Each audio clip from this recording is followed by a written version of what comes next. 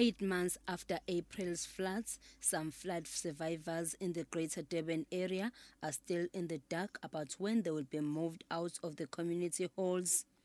Over 400 people died in the devastating floods. At least 80 are still missing. According to a statement from the KwaZulu-Natal Premier's office last week, 96 of the 135 mass care centers that were housing families have now been closed. But at least 100 families still find themselves in this community hall in Tuzuma. They've been desperate for decent housing. Some people here live in tents outside the hall. A despondent Fikisiwe Mthembu is one of them. We have lost hope. I don't think we will be moving out of this hall anytime soon.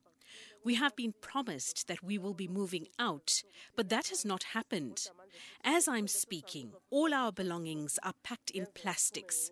We are waiting to be moved out, but the sad thing is that we have been told that we might move out next year, and we will spend Christmas and New Year's Day here.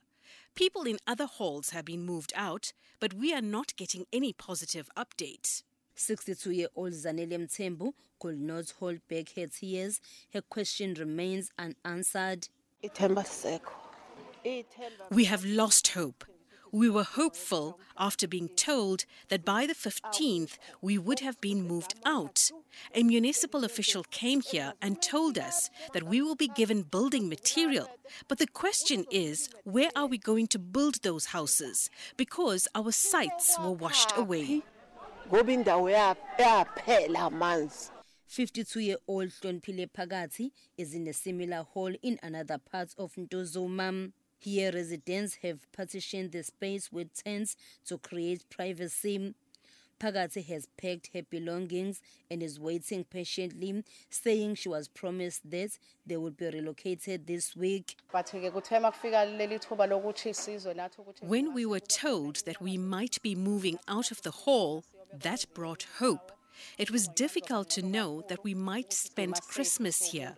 We are happy now because we have been told that we might be moved to a decent place. Similarly, Thembinkosi Madonsela is also waiting patiently in the hope that he will be relocated by Christmas. We would appreciate if we can be moved out of this hall. We want to enjoy Christmas in a decent accommodation away from the hall. We hope that will happen. The relocation of flood survivors has been a work in progress. In October and November, however, hundreds of flood survivors were relocated into flats and others into temporary premises at student accommodation in the Durban CBD. For many of these families, however, their new accommodation was not only temporary, but far from the areas where their homes had been washed away. The Premier's office is aware of the concerns presented by flood survivors in Tuzuma, but was not available for comment by the time of this broadcast. It has confirmed that the Premier will only provide an update on December 22nd. I'm Fanele Mhlongo in Durban.